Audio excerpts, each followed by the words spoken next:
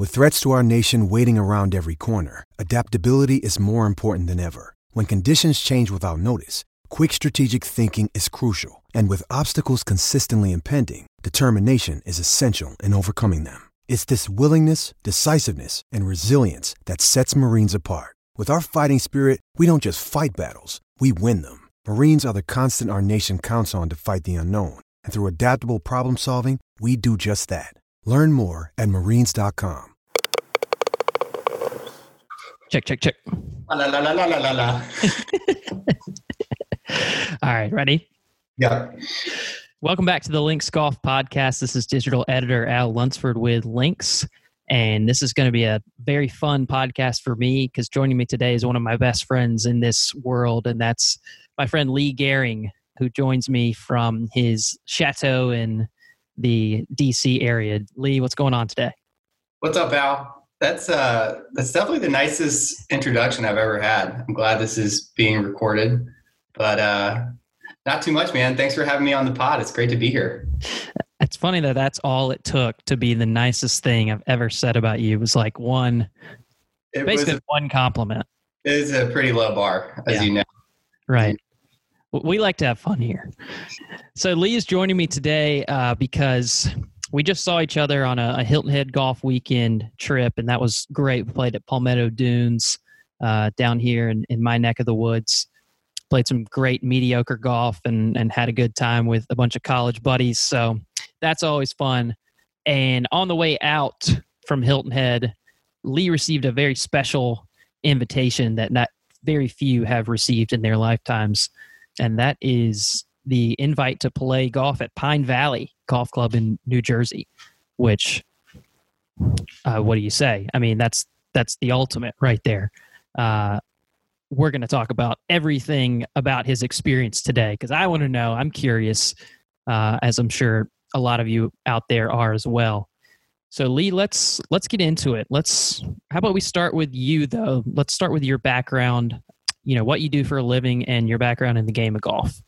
Sure. Well, it's honestly not all that interesting, but I'm from the DC area originally, back here now, work at a private equity firm here. And, you know, I picked up this sport on and off since college, really. You know, I played on and off casually with friends growing up.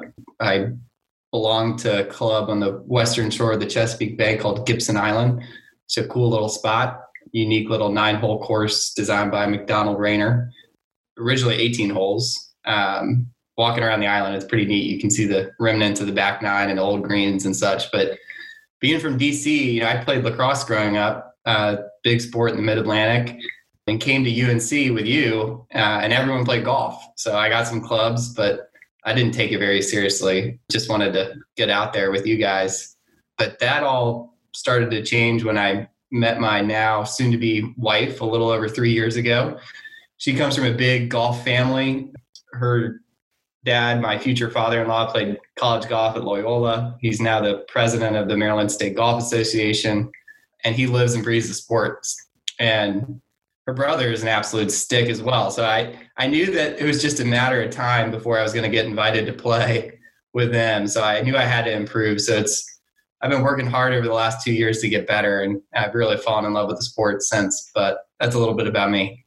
You have improved dramatically, I think, since the first time I saw you play golf, and it's a testament to your athleticism, I think, but hard work too. Yeah, I mean, you're seeing firsthand. It's not like you overnight you figure something out and you gain 10 strokes just like that. It's the sports that you can, you know, you make these leaps every once in a while, then you plateau, and you make another leap, and then you plateau. But yeah, it's been fun putting a lot of time into it and seeing the rewards of that. But I love it because it's, you know, a lifelong endeavor. You know, you can always get better. You're going through highs and lows, and you know, it's a sport you can play late into your life. So I love it. I've got the bug, as you know, and I'm in it.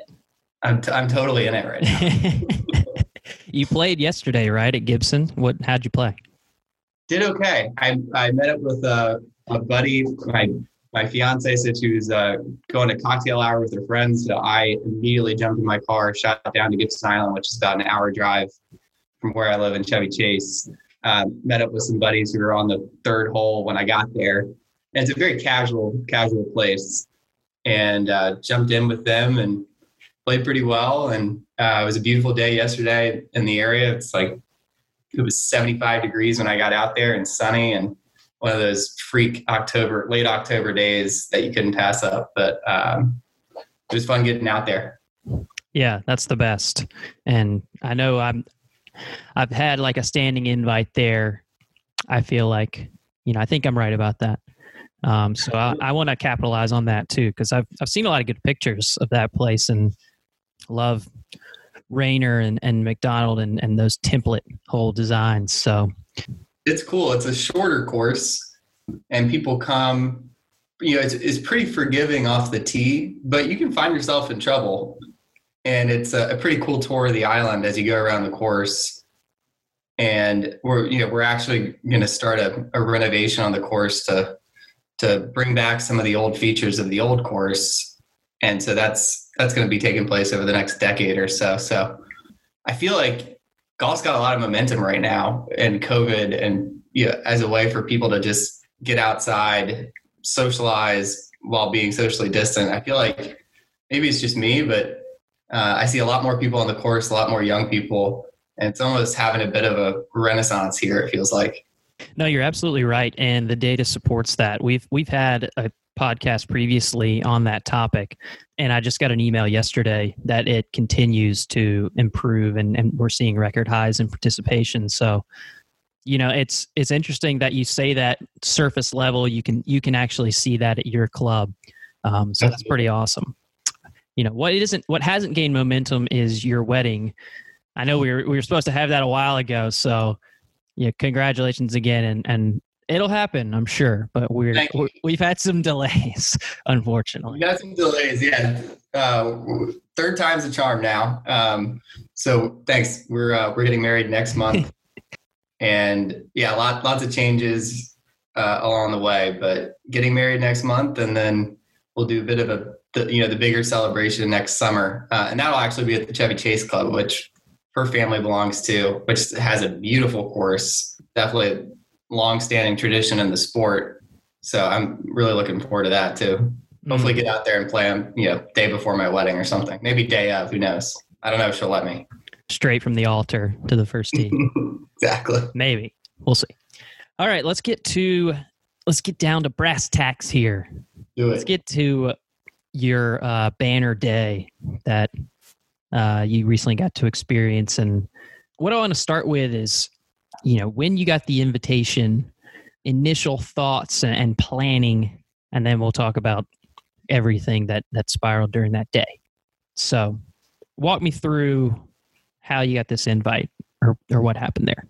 Yeah, I mean, you were intimately involved you were my first call when I got the invite. Like you said, we were wrapping up a trip, a college reunion of sorts, celebrating you actually in your 30th birthday, which was awesome. But I was sitting in the airport lobby on my way home that Sunday. We had just played another 18 and was feeling pretty beaten up and battered with a weekend with you hooligans. So I was sitting in the airport kind of nursing my wounds from the weekend when I got an email from a firm we work with that said something along the lines of, Lee, haven't been able to connect with you. I think this email may change that. And I was like, well, you have my attention. What could you possibly be saying? And saw it was an invitation to play Pine Valley the following Tuesday. And I'm super embarrassed. And I know people listening probably hate me right now, but I had to Google Pine Valley. And so I Googled it. I was like, wow, this looks like a pretty interesting invitation. And I called you, and you basically told me, you got to be kidding me. Drop everything. And that's what I did. I blocked my calendar. I moved stuff around. I protected the day at all costs. And again, for those serious lifelong golfers listening, I'm sorry. I don't deserve this honor, but I wasn't going to turn it down. So I don't think that's like, so to me, if you you play a lot of golf, but if you're not like really into the rankings and stuff and really have this breadth of knowledge about golf everywhere. I mean, this is an ultra private club that very few people get to play, and it is high on their rankings. But if you're not into that stuff, you may not recognize that right off the bat. So I think that's okay. And I don't know, there are no requirements to earn this invite from your golfing acumen. Right. It just happens because you kind of hit the jackpot. Somehow. So yes, I adamantly said, you have to do this. Yeah, you basically told me, if it was your firstborn child's baptism, you're going to have to move it. Yeah, I said that. Yeah, verbatim, I think. I can go back and get the read receipts. But yeah, I mean, the next week, right, was preparation and studying up and reading every blog and every forum and I could about Pine Valley, and watching the Golf Digest flyover, which is super cool. If people haven't seen it, the hole by hole. And I was just trying to kind of soak in all the folklore around Pine Valley. So, while I am relatively new to the sport, I knew how special this invite was, and I wanted to be able to fully appreciate it. So I read up as much as I could. I hit the range a fair amount without trying to wear myself out, meticulously cleaned my clubs over and over again. I could barely sleep. It was like Christmas. Yeah, I felt like a kid again. It was awesome. That seems about right. I think I would follow suit there. Would want to make sure, I've gone to the range at least once to try to get some sort of idea in my head. The bag is looking sharp. I've cleaned that whole thing out. There's no expired bananas in my bag or anything like that. I did have to pull an expired banana out of my bag recently, so that comes to top of mind. Pretty gross. Over time, the things you can pull from the depths of your golf bag. It doesn't surprise me about you, Al. Yeah, I mean, it was well intended. I got a snack in the bag, healthy snack. Potassium, no cramps, nothing like that. Just did not get eaten. So. But yeah, I think I would do the same thing as you too, in terms of going online, checking out the layout, just building that anticipation. So it comes to the day where you're about to go to Pine Valley. So let's start at the beginning. Wake up, coffee. Yes. Hit the road. Yes. So tee time was at 12:30. I was told to get there at 10:30.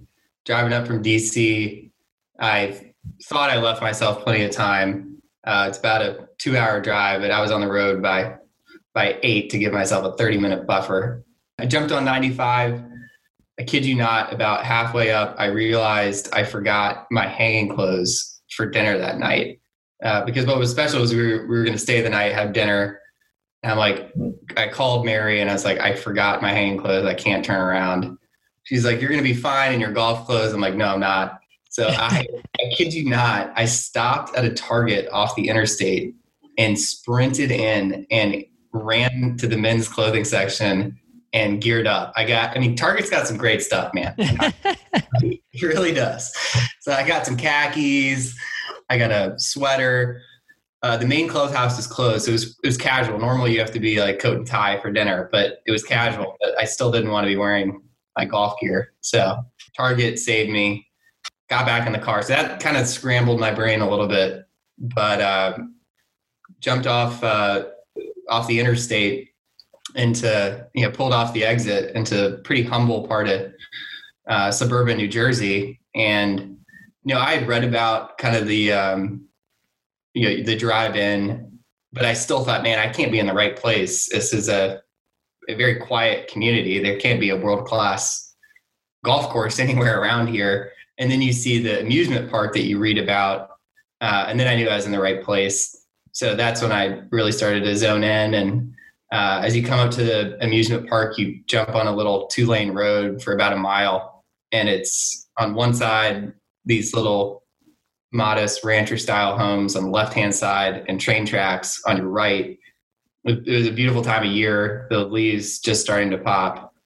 At the end of the road, there's a basically an entrance to a hiking trail right in front of you, a little gravel parking lot. And then off to the right, you see the train tracks and you see a small white guardhouse with a green roof.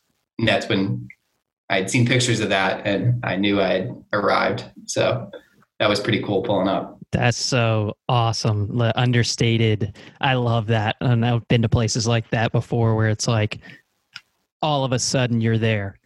Like, you have no idea, but that's funny too about the amusement park. Is it like big roller coasters and stuff? Like, amusement park. Yeah, it's funny. It's roller coasters as you go by, and I guess it still operates in the summer. I think it's been around for a long, long time. But I guess it's an operating amusement park I was reading about. But yeah, and I can absolutely see you now sprinting into the Target. I need khakis now. Where's the men's clothing? I had no time to. I was like, what waist size am I? I forget. Like, I just held up the sweater. I didn't try it on. I grabbed a white button down, ran out. I made sure to like get rid of the evidence. I like threw the Target bag in the trunk and ripped off all the tags on the clothes before I got there. So, if I had to bring my clothes in right away, no one saw like a Target bag as I walked in. That's so cool. So what's the first thing that happened once you arrived?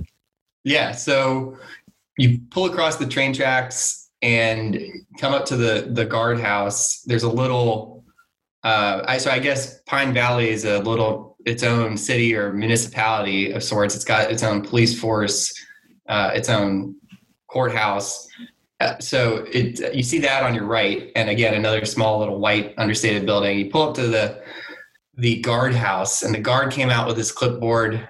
And I'm just kind of like in awe because you've been reading about this place. You've been hearing about this place. You've been talking to golfers who, like you were saying, I can't believe you go there. So I'm kind of in awe. And the guard gives me the directions to the cabin that I'll be staying in that night. And I just totally blacked out, did not hear him, or just went in one ear, went out the other. So I had to get him to tell me the directions again. I was like, I'm sorry, sir. Can you just repeat all of that one more time? So off to a good start. And so I got the directions again. I was like saying the back in my head, I was like, okay, I think I know where I'm going. And pulled off to the right. You cross over the first, or maybe I think it's the second hole fairway. You're watching out for groups of play, and pulled up to the cabin. And outside was my playing partner for the day, which was part of the reason that made the experience even that much more unique. I had the opportunity to play with Jay Siegel that day, and I read up on him beforehand. He's had an incredible career as a U.S. amateur before turning pro, and went on to win a bunch of events on the Champions Tour. But like I said, he was a U.S. amateur, British amateur. He competed in 9 Walker Cups. He played in the Masters a bunch of times. He was the low amateur 3 times. And he was outside the cabin waiting for me. So I pulled in, and this was cool. I mean, this was his home course where he won the Walker Cup as a playing captain. So seeing him pulling out my clubs, and meeting him was pretty cool. That's I was really intrigued by that aspect of your day because I felt like I had heard that name too. And went back and looked. It wasn't exactly what I expected. It was a much cooler story about this guy than I had imagined with his amateur success. I mean, he's one of the only guys to win that Mid-Am and the U.S. Amateur in the same year.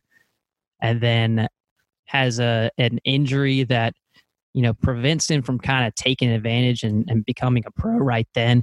Goes into insurance, like just lives this normal life while continuing to play amateur golf. And then it's like, you know what? I'm 50. Like, let's give this senior tour a try.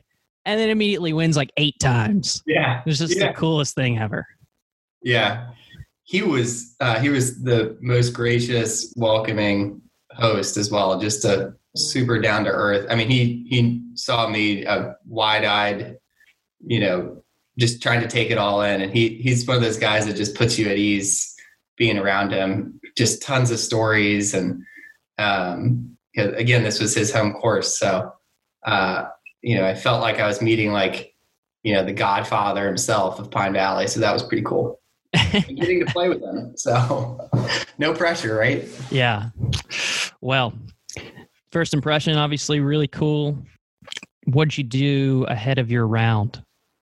Yeah, so we immediately put the clubs in the cart. No time to even unload the car and get settled in the cabin. We headed directly to the practice facilities, which are awesome. They had probably a dozen or so different greens to hit at. Just gorgeous landscape. And honestly, I was worried the way I was hitting them out there. Everyone was in the zone. No one was talking to each other on the practice range. People were there to play.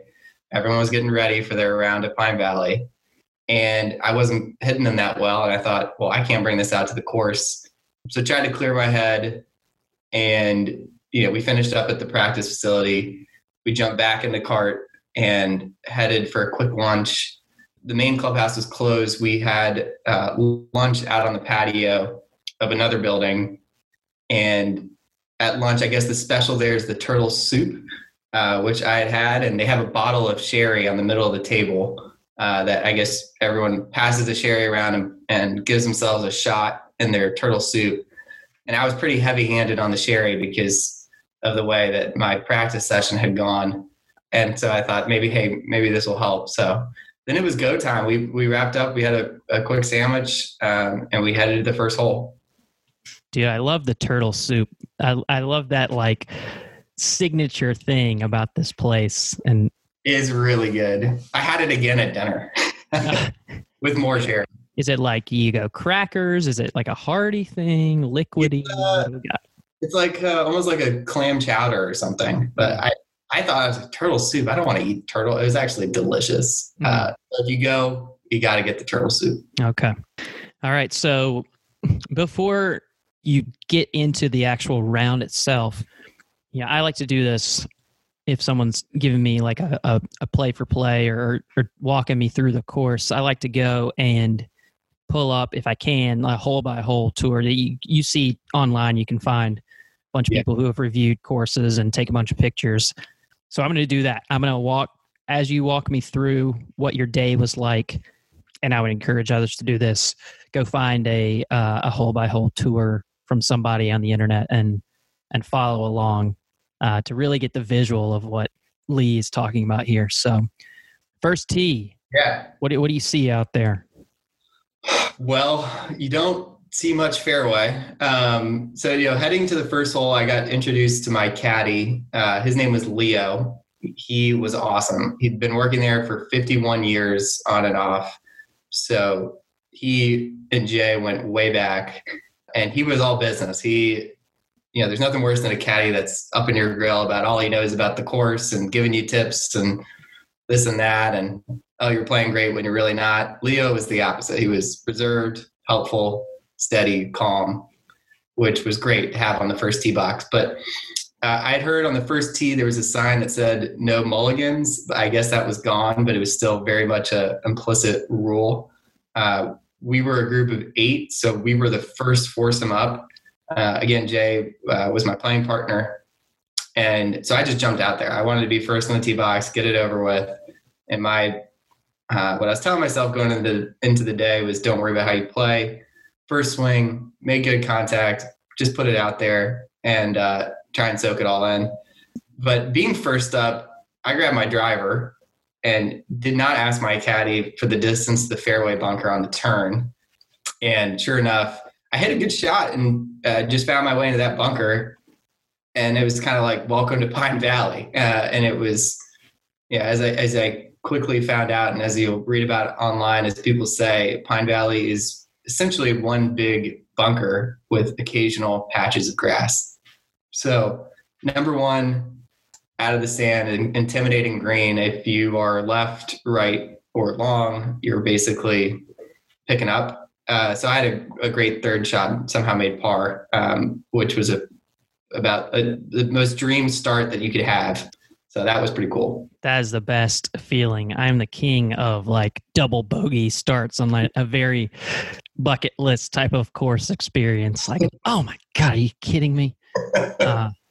And I also love how you're just like immediately like, get me in that sand. Let's go. What do you got, Pine Valley? But then probably listen to your caddy the rest of the day. Yeah, it was the last time I didn't take his advice off. I just wanted to get it over with. But yeah.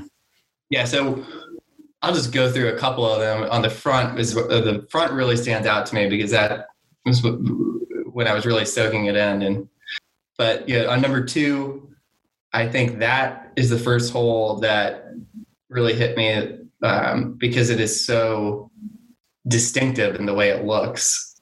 You know, it is a elevated green, probably 60 feet up, and you just got these mountains of sand, and you can only see the tip of the flagstick on your approach shot. You know, off the tee, I hit it into the sand once again, punched out in the fairway. Third shot was approach shot. Leo came up. He doesn't ever, I never needed a rangefinder all day. He could walk to a spot on the fairway and tell you exactly where you needed to be. I put it up there. I thought I flew it, which would put you in some serious trouble if you fly that green. I managed to barely stay on. And so Jay could see I was nervous walking up to the second green. And he volunteered that he once 7-putted this green during the Crump Cup. So no pressure. I 2-putted for bogey and I took it. But Jay was just great at just making you feel at ease. And just funny for a legend like that to be like, yeah, in competition, I 7-putted this hole. So that was pretty neat. Yeah.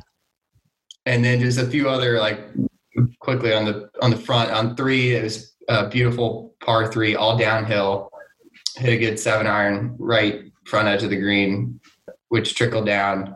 Had a birdie look, which didn't think I'd get all day. Ran it past, but thankfully the greens had gotten a fair amount of rain leading up to the day we played. And the caddy basically said, your putt just now would have been off the green the week before. So, wow. Made par on 4, par 4. So the Sherry definitely had helped. So I'm a 16 handicap. I was 1 over through 4, and that was pretty unique. I knew it was going to come crashing down sooner rather than later, and it did on number 5. Number 5, I definitely encourage people to look at online. It's the most intimidating par 3 I've ever played that I can think of. It's like 240 yards over water, and I hit one OB, and Jay came up to me. He's like, I've been watching something in your swing. Do you mind if I give you a tip?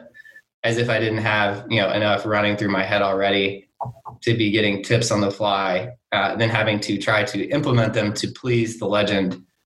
So I gave it a try. He had me like quiet up my left knee on my takeaway. Number 5, I carded my first 8 and settled back into my typical golf. And Jay, after my first 8, basically said, welcome to Pine Valley. So that was unique. And then, put together the other memorable experience on the front was number 7. That was probably the hole that I'll take away from me or take with me for a long, long time. That's the one with Hell's Half Acre, par 5, 640 yards. It was the best hole of the day for me. Driver to the fairway, 3 hybrid over Hell's Half Acre, and then hit a 7-iron draw onto this big sloping green and 2-putted for par. So that was the highlight of the day for me. Leo told me you don't see many GIRs on number 7, so definitely make sure you remember that one. That was sweet. That's so cool. Is it one of those places where you're like, is it hard to focus on the actual golf because of the environment? Yeah, I mean, you're everyone is very serious about the golf there. People aren't there honestly to relax. They're there to play and test themselves against a great course. So, it was pretty quiet among the group. People were soaking it all in, and I think as you walk around, the topography is like nothing you've ever seen before. It looks like a lunar landscape. That's the best way I can describe it. It's this orangish, yellowish sand that's not, kept sand. It's not like bunkers you would see, but it's natural sand. and we had this kind of cloudy day, and it really felt like you were on Mars or something. So it's just it was the most unique landscape I'd ever seen. Pretty special. What I'm looking at now, I've gotten to the point. You're on the front nine. Yeah. The halfway house looks like it's in the bottom of an old water tower. Is that right? Yeah, and they've decorated it as like a windmill, but it is a water tower. And you first come up on it, I think on number 8. By the way, so up until number 8, you have these big sloping greens. They're beautiful. But number 8 is like a double green setup, and the left green was in play. And your approach shot on that, if you're playing the left green, look it up. It looks like the size of my living room carpet that you're hitting onto. I mean, yeah. So that was pretty intimidating hole, but yeah, the turn is really cool. They've got this little halfway house in the water tower that looks like a windmill, and inside there's these a wall of signed balls. And we took a moment, got a beer, and just went through the case of balls and looked for signatures. And I snapped a picture of Arnold Palmer's ball, which was pretty cool. And just knowing that those, the greats have been through this same little halfway house was pretty cool. Oh, that sounds special. And the whole time, the whole day pretty much, that you're a one of the fortunate few to have this experience and see this stuff. But a thing like that, it's like, no one comes in here. Yeah. This is very cool. Yeah, exactly. It was the whole place had an aura about it, of that. Just and every hole, you can't see another hole while you're playing the hole you're on, basically. So it's just at every turn you're seeing a new landscape. But it was a great day. The back 9, the memorable holes were for me just number 15 and number 18. Number 15 was incredibly difficult, par 5. Check it out. Number 18 was probably the most beautiful finishing hole in golf. Your second shot on 18 is over sand, over water, over a road, and then over sand again onto an elevated green. So you're just that's pretty cool. And so 15 and 18 were awesome on the back. But it was a great day. And again, Jay was an amazing host. Jay and my caddy Leo clearly had known each other for a very long time. He insisted that Leo take a tee shot every hole, and Leo would always be like, "Maybe the next hole, Mr. Siegel." Oh my gosh!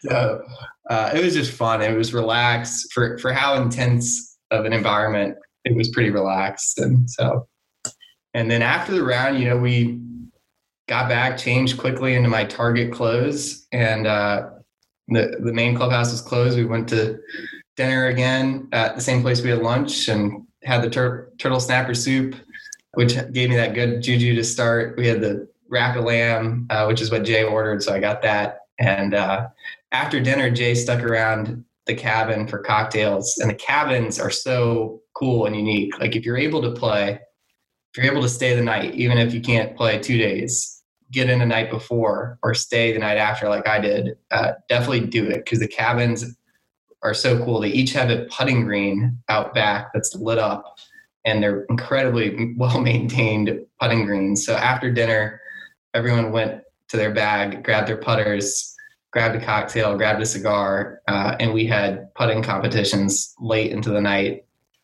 And Jay lasted pretty long too, which was fun to hang out with him. But in general, man, no frills. You're there for golf at a high level. It's punishing, but it's also very fair. Like if you hit a good shot, you'll be rewarded. If you hit a bad shot, you're picking up, or you're carding an 8. So it just has this aura about it that I really appreciated, and it was definitely a humbling experience. I love this sport. I hope one day I can come back there and have more years of appreciation for the sport and play it again. But who knows? I think this is when people say once in a lifetime, this definitely falls in that bucket. So it was amazing. Can you imagine if you didn't go? Like if I had been like, it's pretty cool, I guess, but if you have other things that you need to do, it's okay. Yeah, I'll never forget this one. Good advice. And you're not the only person to tell me that you would be an idiot not to jump on it. But I mean, it lives up to the hype. You read about it. It's perennial number one.